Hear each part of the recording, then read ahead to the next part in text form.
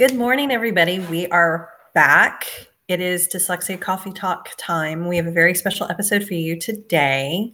I'm Ashley here with Enid, and we have Marion Waldman and Faith Borkowsky from Teach My Kid to Read, which is a nonprofit that Marion has created that is doing really amazing work. And we are so excited to share with you what Teach My Kid to Read is and what Marion is setting the world on fire accomplishing. Morning, guys. Good morning. Well, I'm humbled by this introduction. Afternoon. Right. Yeah, I don't know how to segue into this because really I'm just so flattered by this introduction. And where do we start? With Teach My Kid to Read, 3 years ago, I was at Camp Dunnebeck at the Kildonan School, and like so many parents, I had spent years trying to get my daughter the right services, and then trying to find teachers or tutors who could actually teach her to read. And my background is in educational publishing, and decades working with textbooks and content and online courseware. And I think that part of my slowness to really enter this world was that I thought I had it. I thought, my God, I was an English major, a writing tutor, a natural reader. I'm in publishing. My colleagues are the greatest copy editors in the world. And, if my daughter can't learn to read, well, we'll build her. So, we know how to build this stuff. I mean, this will be okay. And it just wasn't. And it took me a long time to even realize all the basic information that I didn't know. And it was almost overwhelming. Like, how do you even know where to start? And so I kind of landed, like a lot of people, at a point where our lives became about teaching our daughter to read. And so this odd summer 3 years ago, and it really was odd because, I'm not that young, and the two of us were alone in the middle of nowhere while she was going into, I think, fifth or sixth grade. And she's going to camp, and I'm with my dog in the middle of nowhere, driving her back and forth to the Kildonan School. And she's learning to read, and she's happy. And there's all these kids there, and there's all these bewildered parents. And I by that point, I wasn't working for the major publishers. I was a partner in a small business, and we were doing courseware. I'd worked in education. I knew what the curricula was for educators, for reading specialists. Never crossed my mind there was anything going on with the content. But I couldn't work that summer because there was no Wi-Fi.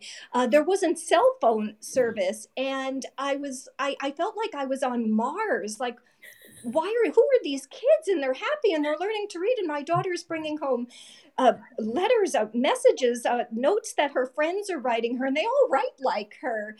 And she's reading. And so I started writing about it. And the short of it, gosh, I wish a friend of mine from college came up, and I'm from New Jersey. I'm actually from downstate. And so my friend Barb came up and, wearing, I guess I could say this. I'm from New Jersey, wearing New Jersey clothes and heels, and I'm kind of in the middle of nowhere, in Massachusetts, New York, Connecticut corner. And she's like, let's do a blog. And we're laughing, trying to come up with names, and everything was taken. So we're just building this blog, and I'm writing, and she's like, I eventually we landed on Teach My Kid to Read. And I started blogging, and it was an odd summer. And matter of fact, I get a little bit off on a tangent, but I remember going to some seminars there on OG, and I read boring things for a living. I read textbooks, but I wasn't grasping. I wasn't grasping like OG, like the world was still, the information was still a little bit above me. I was groping around thinking I must be missing something because I've kind of lived in this world. I wasn't an engineer. I mean, I wasn't in a profession that was an ocean away from this reading world, but I didn't know about it. And that's one of the things I'll say too with the publishers is we don't always know this world exists, especially the higher ed publishers, because, I was one of them, and I've educated a lot of my colleagues over the years. But we're pretty clueless about this stuff. So anyway, to make a long story short, I started blogging, and I was really just what I was really upset about was higher education, because I was so proud of my career, which was vocational education and higher ed, and I believed in it, and I just felt that the content and the curricula and everything that my colleagues and I had done over the years was just such good work. And my authors were all higher education. I was what's called an acquisitions editor. And, my authors were higher education professors over the years. They're some of my best friends. And how could higher ed have betrayed us? How could the problem have started in higher ed? So once we realized we were going to be more than a blog, for the longest time, that's where I thought we would go. I thought we're going to really study these the knowledge practice standards, and and I think I told probably even Faith, everybody I met, I said, we're going to make an impact in higher ed.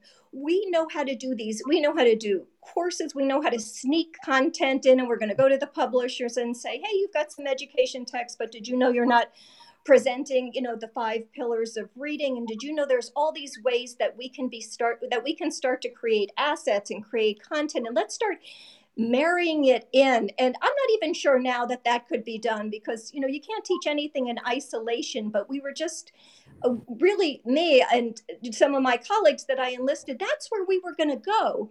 But I knew nothing about the nonprofit world. I'm totally from the for-profit world, so I had to learn the nonprofit world and how it works. And nobody was giving us money. Nobody thought that was a good idea. When we were applying for grants, and I said, oh, we want to create all these courses for higher ed.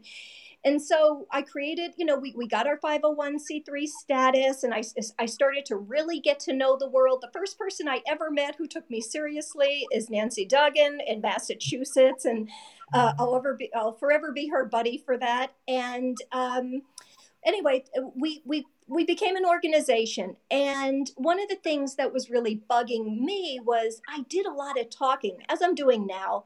And the last thing I wanted to do was to be known as another organization that talked a lot. I felt like the most important thing we could do was create impact, even if it wasn't in the direction that maybe we're qualified or intended to go. So one of the over the years, the last couple of years, we were always discussing decodables on and off amongst parents. Why didn't the libraries carry them? Why didn't the libraries help us? And Faith and I, once I got to know Faith Borkowsky, she was very much, a force of a backdoor approach. And she was always doing something. And that's why I reached out to Faith.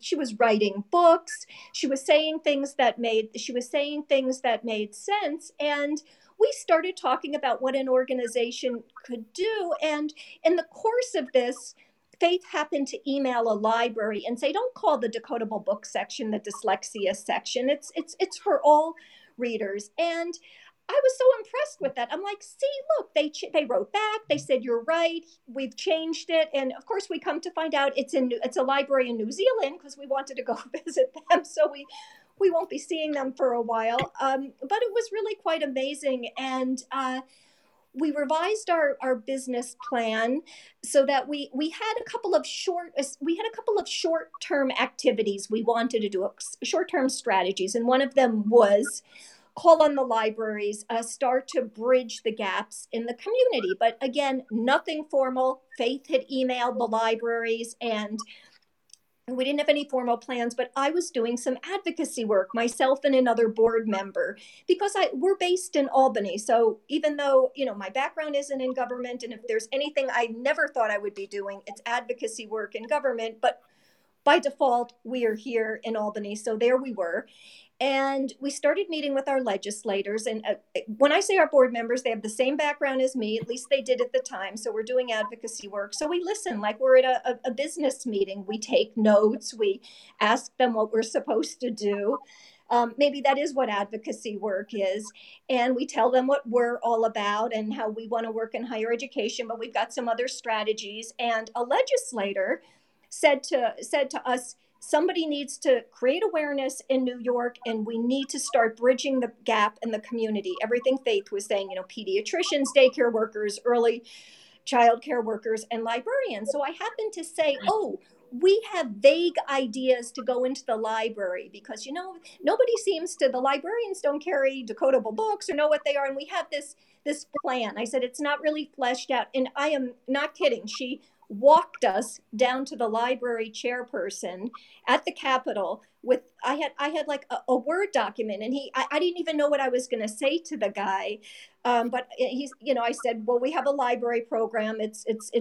We're just starting out. And, anyway, to try to put some closure to this, we built the program. We quickly went back to the drawing board and looked at it with fresh eyes. And we decided we were going to contact 50 libraries in New York, and our strategy would be that we would educate them about decodable books, because maybe the librarians they weren't our friends in this world, because nobody had ever asked them or educated them or given them context to their role that they play in our lives on so many levels. So let's just try talking to them, have a simple goal, 50 libraries.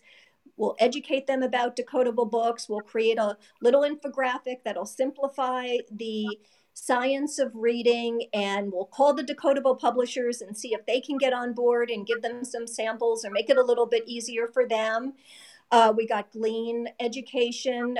We worked with them so we could get access to the libraries for a free 1-hour course, and off we went.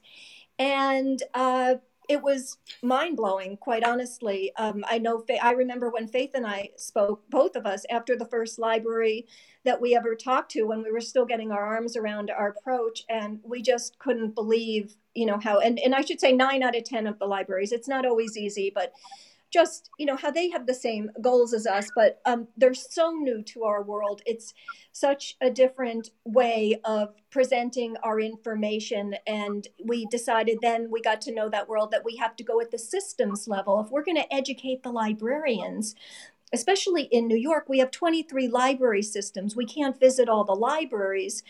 We need to see if we can do some professional development at the systems level and then meet individually with the libraries. So that's the direction we started going in. And, the first phase of the program, we worked with a ton of libraries in New York. We got some other states on board. It was way more of a shotgun approach than we would have liked if we had planned way in advance. But it enabled us to get some data, get our arms around what the cost could be of the program, and to see what we could start to achieve for this next phase of the program. And quite honestly, I had a library training on a library presentation on Thursday.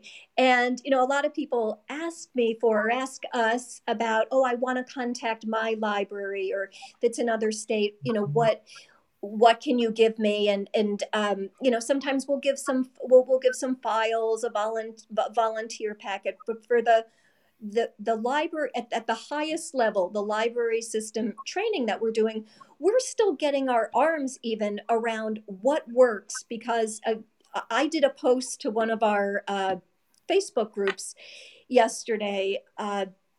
I feel like we've gotten almost much more heavy into what their role is and to what the impact they have on our lives. I mean, I was talking to them about our current legislation, that if we do have universal screening, or even if we don't, with the current RTI, when parents get a letter in the mail, whether it's that their child is at risk for a reading issue like dyslexia, or even once a year, that letter that we get saying, after the post IEP meeting, that your child has been classified as a child with a learning disability. This rocks us. And that's what I want them to know, is that they need to be there for us, to give us some guidance. They don't have to be literacy specialists, but they have to say, oh, I know other families have used these books, or this is really the approach you should learn to reading, or this is where I've heard that schools go wrong. But I'll go as far to tell them that if you're having a bad day and you've had a parent come in over and over, bugging you that their kid's not learning to read, and you're thinking this isn't your job, or, I've showed them some of the phonics based books, and what I'm trying to tell them is your reaction is very, very profound to us, because we may not have any place to turn. We may not have got, the pediatrician may not know, and maybe, we have ways, there's faith, we have ways to bridge that gap. But just what I have found is, besides the science of reading, the decodable books, and all of the buzzwords of our world, the most important thing we can do is tell them our stories first, and just give them some understanding of their role and what they can start doing. And then we get into the science of reading, and we get into how they can educate parents about phonological awareness and phonemic awareness and decodables, and Faith, I bring in itchy now with some phonics and some some writing, and where the decodables fit. But it's a lot, and I've kind of taken a breath with them and said, I feel badly. I just left, and I don't know that they really understand how decodables fit versus predictable and leveled readers. So I tell them to quickly join our Facebook group, Decodable Books and Literacy Resources. But there's a lot to tell them, and they're new to our world.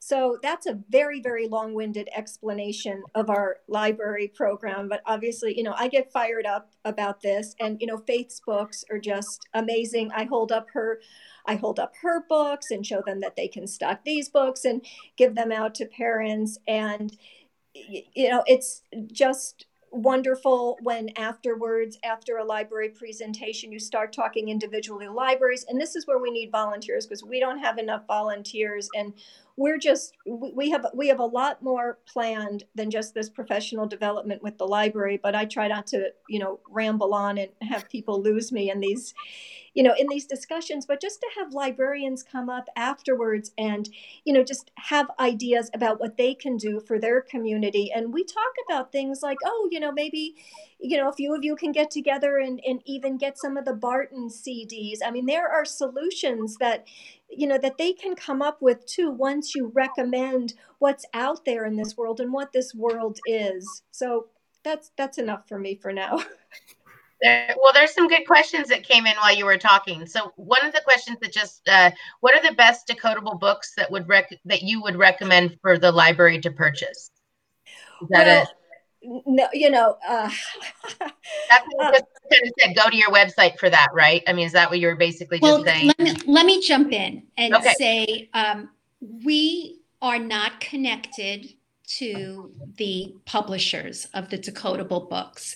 So what our plan is, to look at the decodable books and to have a way for other people to make good choices.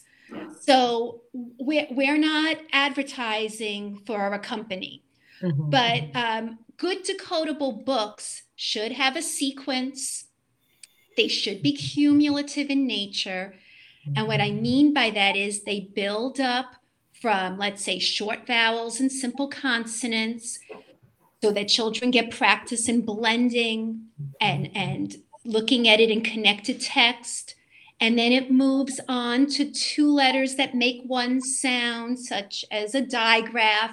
I don't want to use technical language, but like SH, TH, CH, blends, BL, BR, and to be able to blend those together. And then the books would get into harder material, like vowel teams and multisyllable words. So any good decodable book series will have a sequence that's cumulative, it's sequential, gives kids a lot of practice. The better decodable books offer a lot of different choices at different points along this continuum. So that's important. So our job is really not to say, get this series, even though there are some really good ones out there. And we do have a recommended list, but I don't think it's really our place to say, get one, because there are a bunch of them that are quite good. Yeah. Right. And you bring up a really good point too. Sorry, real quick about the practice. So I work with kids outside of the school, and some of them while they're at school, and not one of my students is practicing at school. Literally, like I will say to them, do you read at school? I fake read, they tell me. I fake read and I listen to books. And this is part of the problem too with assistive technology is a beautiful thing when it assists the struggle. But when kids are just listening to books in a corner of a room and not reading these decodable books, and so you bring up such a good point, because in every situation, every IEP I'm involved in, I say, when do they have opportunities to practice with decodable books, right? Because if we don't have opportunities to practice these isolated skills we're learning, we will not generalize these skills. And that is a lot of the reason why a lot of these kids aren't progressing in school, is because they don't have the practice. And so we need decodable books and they need opportunities to practice. So I'm reading with all of my students now because they don't have, and then we're writing it into the IEPs that they're actually sitting with a teacher, and the teacher's watching to see where they're, as we know, Faith, where they have bad habits, where they're guessing, where they're using, relying on context clues. If nobody's sitting there and doing that with them with decodable books, it's kind of, it's all wasted really, and the kids aren't progressing because they're not practicing. So it's a great. I could tell you from my own experience that children come here and they'll tell me that they jump from a phonics lesson into books that offer them no practice. Right. And unless we're providing this practice, it goes out the window. There's a disconnect between a phonics lesson and then a leveled book. And so we're looking to fill a void, and many schools do not have access to decodable books because they were not ordered. So by telling the librarians that there is this empty space that needs to be filled, and a library is the perfect place to do it, and to have our librarians understand the purpose of decodable books and how to guide parents and teachers as well. Yep. It's important. Well, it achieves an amazing thing too, because then you're reaching far more of the varying socioeconomic groups across the country as well, because you're just not you're just not talking to an audience of parents who might go on Amazon and try to look up decodable books and order a set of decodable books. You're tapping into everybody that accesses libraries, because everybody goes, or I like to think everybody goes to the library, right? But the library is such a core of what our country is, and the education system, et cetera. It's where we do a lot of our research. It's where we access things that we need. And it's so much of what they offer is free of cost. You just have to have a membership to the library. So it's an amazing place to go do that. Yes, and there is one issue though. There are 2 points I just wanted to add to everything all these good points. And one was that in the event that the school that the child is getting good intervention services, we've received calls from parents saying, "Hey, I went to the library exactly as you said, so they could practice, and they didn't carry the books." And I was kind of surprised at first, because we're used to more people going either for prevention or in crisis, not that their kids are actually finally progressing, but where's the book? So that was one thing. The second thing is that these books are not easy for libraries to carry. And so I'm guessing some of the people who have asked the question have had libraries say, "I can't get these books." And that is an issue that's even in our presentation. We talk about Bob Books, because I'll be in Rochester at Monroe County in a couple of weeks. And they said, we heard you're coming. We ordered Bob Books. And, we had some discussion about it in our Decodable Book and Literacy Resource Facebook group. Bob Books are good. They're not going to help our kids that are struggling. They're not a reading. It's not a reading program, but they're the easiest decodables for them to get, and sometimes it's an easy lead-in for the library. But unfortunately, a lot of these books are not carried by the libraries. Some of the libraries have very heavy processes they have to go through to order their books. Almost all of them go through a major distributor, one or two distributors. Some have a very easy time ordering from whoever they want, or Amazon, and some don't. And that has created some issues. And that's why, I don't know if you saw, that we have requested sometimes donations so we can buy some, so we can get some samples from the decodables for the libraries that just can't get them, or we're not sure how much we'll formalize it for this program, but I asked all the decodable book publishers that we work with to give a list of like what would be your best sample, so we could get some donations for samples, because it can be an issue getting them books that the distributors don't carry, or from some of the smaller publishers that are even outside, every blue moon, somebody's even outside Amazon, not usually. So I get where people would ask which ones to get, because, I mean, quite honestly, Faith is right. We have no financial relationship with them, and we do not want, we want to give them information. I mean, I'm working on a table, every spare minute that lists them all and who it's for and what the scope and sequence and what program. And I keep hoping somebody who loves doing stuff like that is going to come volunteer. Let me put this together for you. But that would be perfect there's actually a good question up here. I don't know, Marion, if you're able to see the question. No, I am not. But there is a good question here, or actually a comment from Nikki. Our special ed teacher wants to know the difference between controlled text and predictable text. Mm-hmm. And I think that is very important, that we take a look at the definitions, because there's a lot of confusion between predictable, controlled, decodable. What do we really mean by getting these types of books into the library?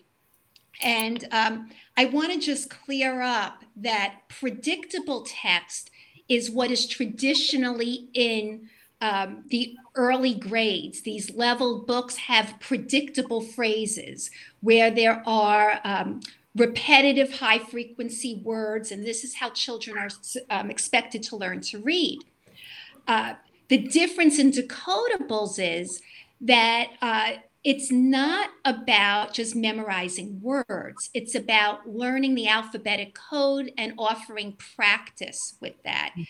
So it's controlled in the sense that we're not going to throw in vowel teams that we're not taught, like AI and AY or EA, until they have mastered short vowel sounds and how to blend left to right and all through the word. So I hope that clears up some confusion about what types of books we're looking to bring into the library. Well, and I love that you made that clarification, because the terms are so complicated, obviously. And I'm listening to everyone talk, and we're talking about taking action and what can we do, how can we get more funding for, the books in the library. And truly, it all starts with awareness. We went to a mixer the other night with the Sacramento soccer team, and was speaking with a gentleman, and he said, "Forgive me." He goes, "I don't know anything about dyslexia." He said, it's a vision thing, right? Letters backwards. And I said, no. And we talked a little bit about it. And by the end of the conversation, he said, I bet a lot of the guys on the team have dyslexia.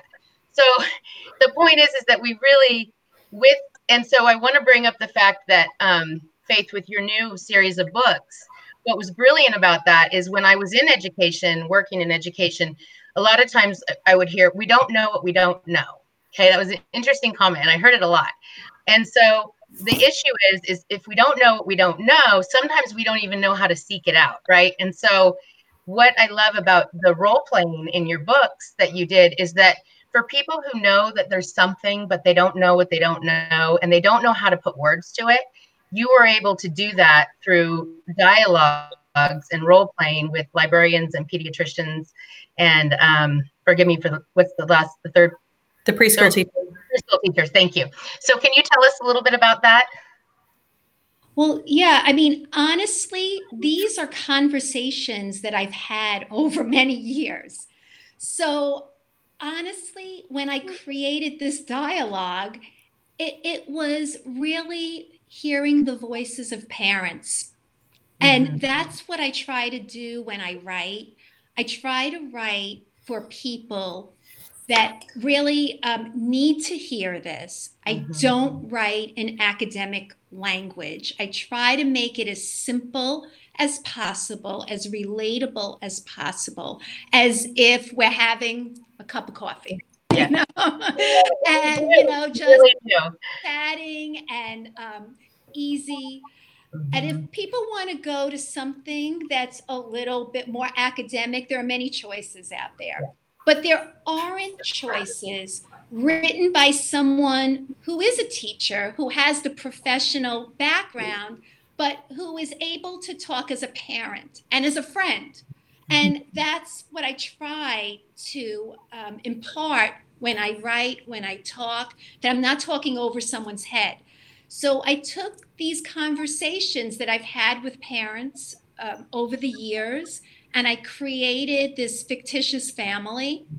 And I did not want to use characters with people in them. I wanted to make it relatable. So no matter what your skin color is or gender, you could really relate to these stories without having an image in your mind. And my illustrator, Cheryl Rosenstock Marcus, who happens to be my childhood friend, did a wonderful job of really getting the message across. I just love her illustrations because they're not babyish. They're there to really support the text, and she really understood what I was trying to do.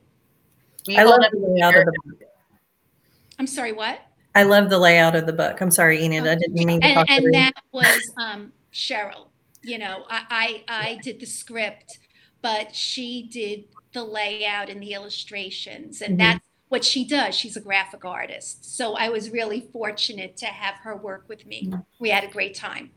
I love it. No, I just said, can you hold up the front of the book? I wasn't organized enough to bring mine today. Thank you. So, because we'll post it later and then people can go, oh, that's the one they were talking about. Okay. And this is the combined version. This is books 1, 2, and 3.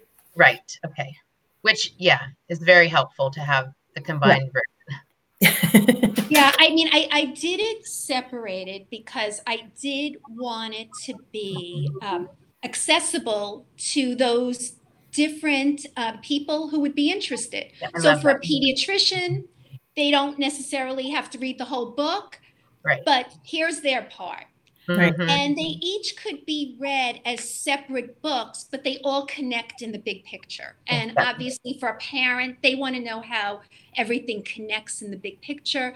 But if people did get the separate books, I encourage them to then give it away to those people. Oh, yeah. So, and that's why there is only a print version, because I do want the books to be given away. And I didn't want it to just be something that you quickly look online and forget about it. I want it sitting in a pediatrician's office. I want it sitting in a daycare or preschool. I want it sitting in a library for people to look at and understand. So we did have one question come in. Marion, what is the URL for where you have the recommended books listed? Oh, if you just go to our website, teachmykidtoread.org, we have a list of all the decodable publishers. I don't know that I have them in a separate handout as well. I should have checked before, but I don't know if we have that the downloadable on the website.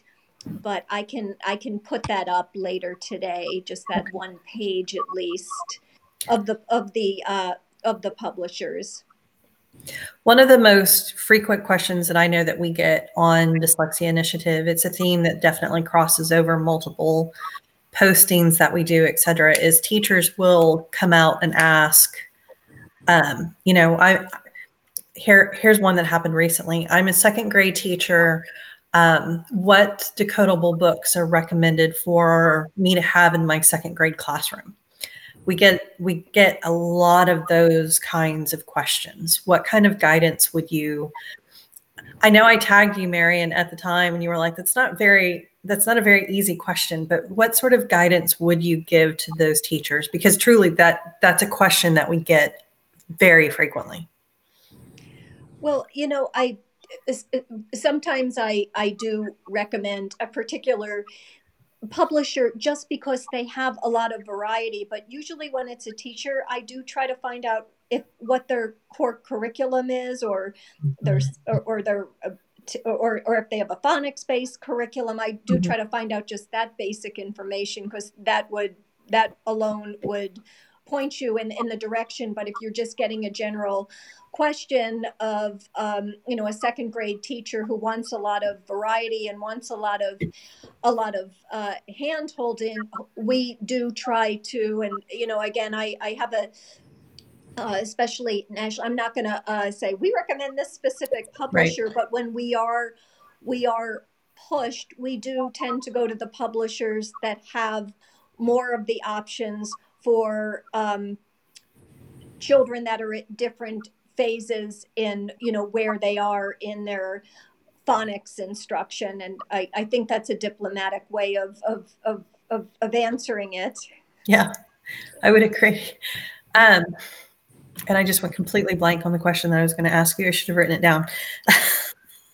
You know what? They're temporary books. And I think that's important to be knowledgeable about. That, when you say which books are appropriate for second grade, they're appropriate until a child doesn't need it anymore. Yes. That's really what it is. They're training wheels. Right. So, and I think that's why the books get a bad rap in the first place, because people think that those are the books that you need to last throughout, your education. That's just not correct. Right. They're there for a purpose. They're there for practice of the code. And it's meant for children to read, to give them a sense of independent reading, that they actually can read what's there. And then you move on. Yeah. And then you run them into books that they can read whatever they choose to read. Right. So it's very hard to quantify it, how long you do this for and what grade. There's a purpose. And once the purpose is filled, you move on. Yeah. I think that's an amazing explanation. And that's why too, even with our infographic, when we first went to the libraries, we did get some pushback. Is the library should be a sanctuary? It should be a reward. The library shouldn't be, it shouldn't be a place that a child dreads because we're making them do something terrible. I mean, we're trying to point out everything, that this is training wheels and that this is temporary. And it's actually quite delightful if a child can actually read it, and it will bring them joy. But that's why on our infographic, we have a little treasure chest, and I have all this stuff behind me, but you probably can't see it, that the world opens up once they can decode, and they're done. They're done with that. But that's why even with all the information that we provide, it's all practice, but we try to at least make it look, it's happy, it's bright, it's inviting. Right. And I'm pulling things away because we have a toolkit for the librarians, and quite honestly, we have so much material we're putting together. And if you saw this dining room table, I have here for the librarians, including a list of decodable books, which is here's for a second. Here's the little list we have a sample for them, for them now in their toolkit. There's a lot of context. There's a lot of context that we give them. But one thing I wanted to say, and I think I lost my train in the middle of the last thought, but is that in addition to training the librarians, everything that we're discussing with them, we want them to be able to, of course, immediately be able to be a better resource for the patrons, for families of early and struggling readers. And ultimately, for this year, what we're working on with them is that they can even set up events or create toolkits, struggling reader toolkits, or handouts or events for children to walk through and start to practice some phonological skills all the way to some phonic skills, and have a book display, and parents can get handouts along the way. So that's what Faith and I have actually been working on, and it's new for our program this year. And I went through it a bit at the training last week, and I think we're going to tweak it a little, because one thing that again happens in this world is we drown in terminology and There's another, semantics. actually, it's funny you say terminology. There's another comment I see about authentic text. I was going to ask you that. I didn't see it. Yeah. So what do we mean by authentic? And this is interesting. It's not written with controlled words. It's not written with any type of understanding about the alphabetic code. And obviously, we want kids moving into authentic, but level text is not authentic either. And that's the misunderstanding. I think that people say, well, decodable is not interesting, it's boring, it's written in a contrived way. Well, you could say that about I see the park, I see the movie, I see the table. I mean, is that authentic? That's not authentic. It's also written in a different way for young children. But that different way is not helpful for children with dyslexia or children with any types of reading struggles, because that whole idea of that children will just learn to read if they're given words to memorize is not ideal. They need to learn how to blend sounds and read words without picture cueing or any other type of cueing. So, right. But I love that you say that, because I remember learning to read. I remember doing that in kindergarten. I remember my classroom.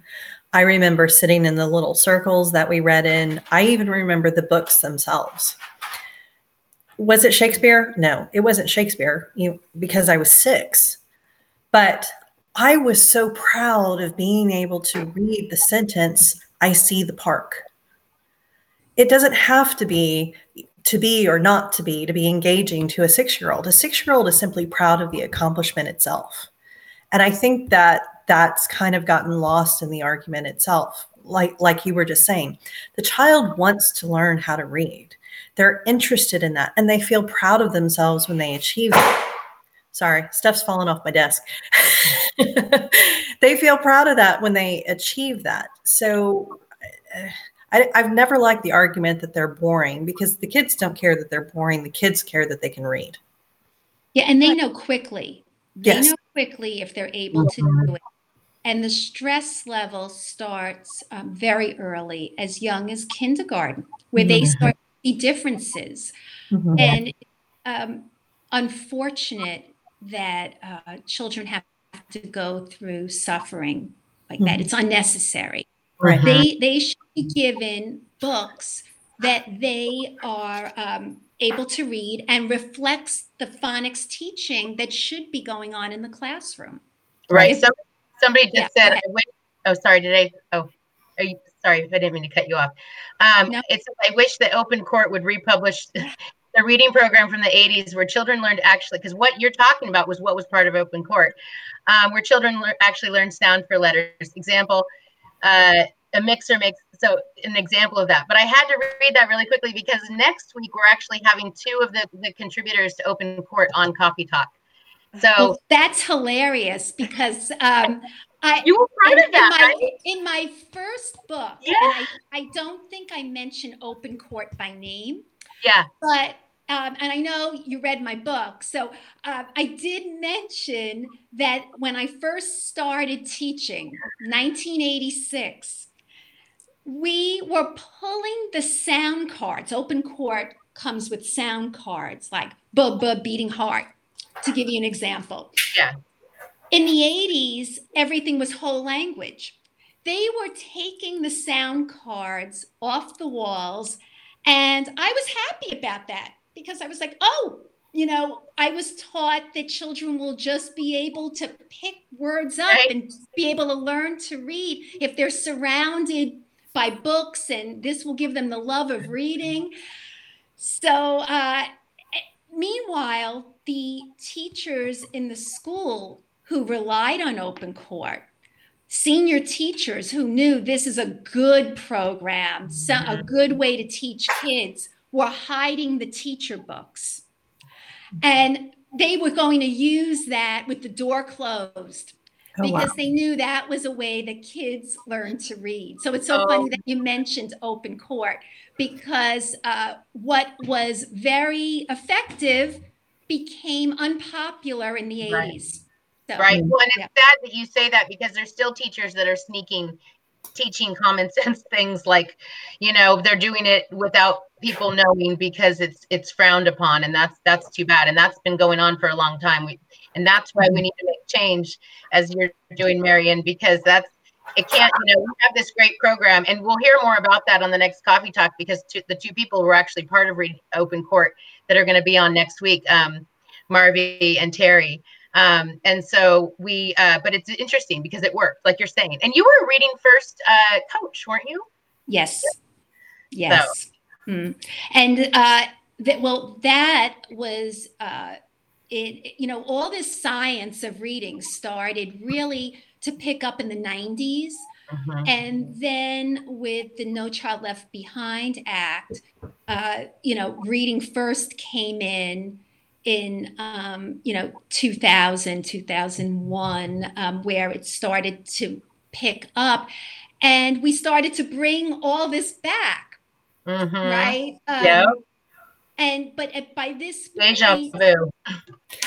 this point, teachers were entrenched in the whole language, and then what they called at that point balanced literacy. So we just have not been able to turn this back completely. Even with reading first, there was quite a lot of resistance that I talked about in my book.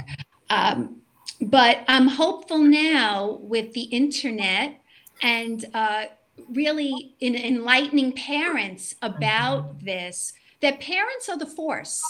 Yeah. Parents are the ones who are going to turn this around, because you can't hide anymore.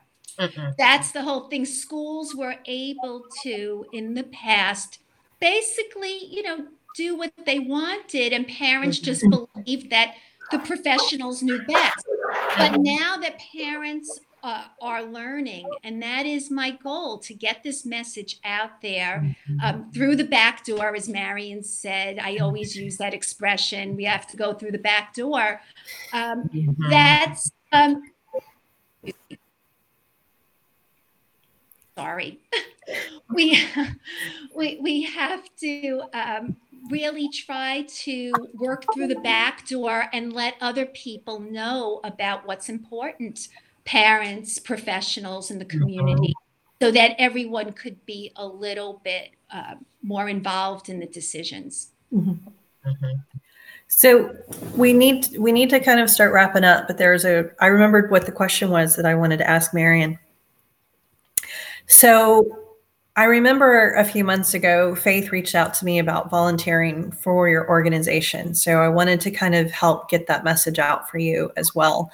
What is it to volunteer for Teach My Kid to Read, and how can somebody go about doing that for your organization? That's a really good question. We do have a flyer on the website, or you can contact us anytime at info@teachmykidtoread.org. But if you are in New York, we definitely need volunteers. I was at a library training, at the Southern Adirondack system, and we have very few volunteers in those libraries. And after a couple of directions, one, after we do a professional development presentation to a library system, individual libraries want more information.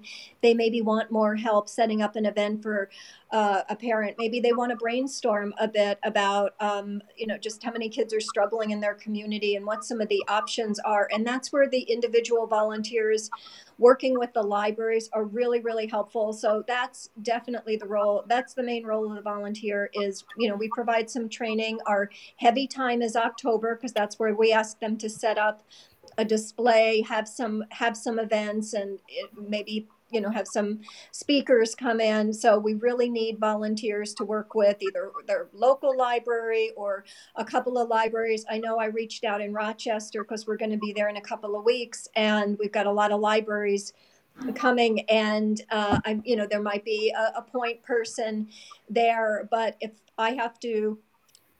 through our sources here in the Capital District or some of the volunteers around here, we have to work with those libraries, it can be done, but it's so much better with volunteers. And, you can put some of, you have our support, you can do your own thing with them. And I don't know if Barbara Maradower is out there, because I can't see any of the questions. She was integral to helping in Long Island. And I mean, she managed a ton of libraries, and then she worked with individual volunteers who worked with those libraries. And that's really where it blooms, because we have a little bit of a fluid back and forth with them as issues come up with their particular community and library. And what we're trying to do is get them to the point where, they start to realize, based on the resources, based on their new knowledge of this world from both an early reader and a struggling reader perspective, what they can do, maybe even working together, a couple of libraries or individually with, their specific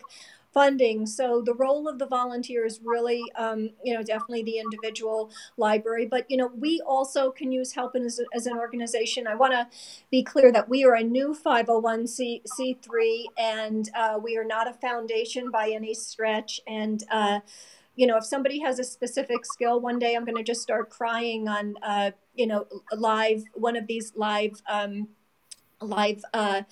apps, because I can't tell you the amount of time I spend on our website trying to get some little feature to work, or just some general help. If somebody has a specific skill, chances are we're probably, we could probably use it. I just want to, I know we have to go. There's somebody who seems wants an answer about a reading trajectory. I know you, but please help me in reading this with a reading trajectory and how to interpret it.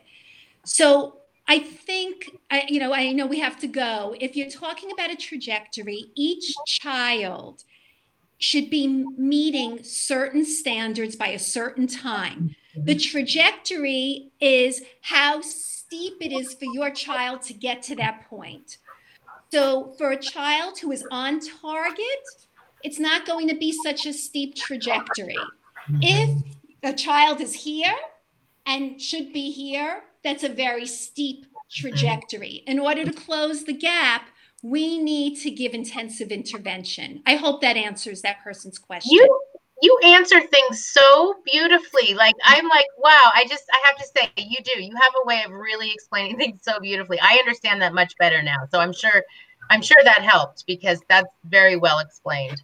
So what she had asked earlier was, what is a trajectory? And I think you just explained that. How is it assessed, and how do you interpret a trajectory?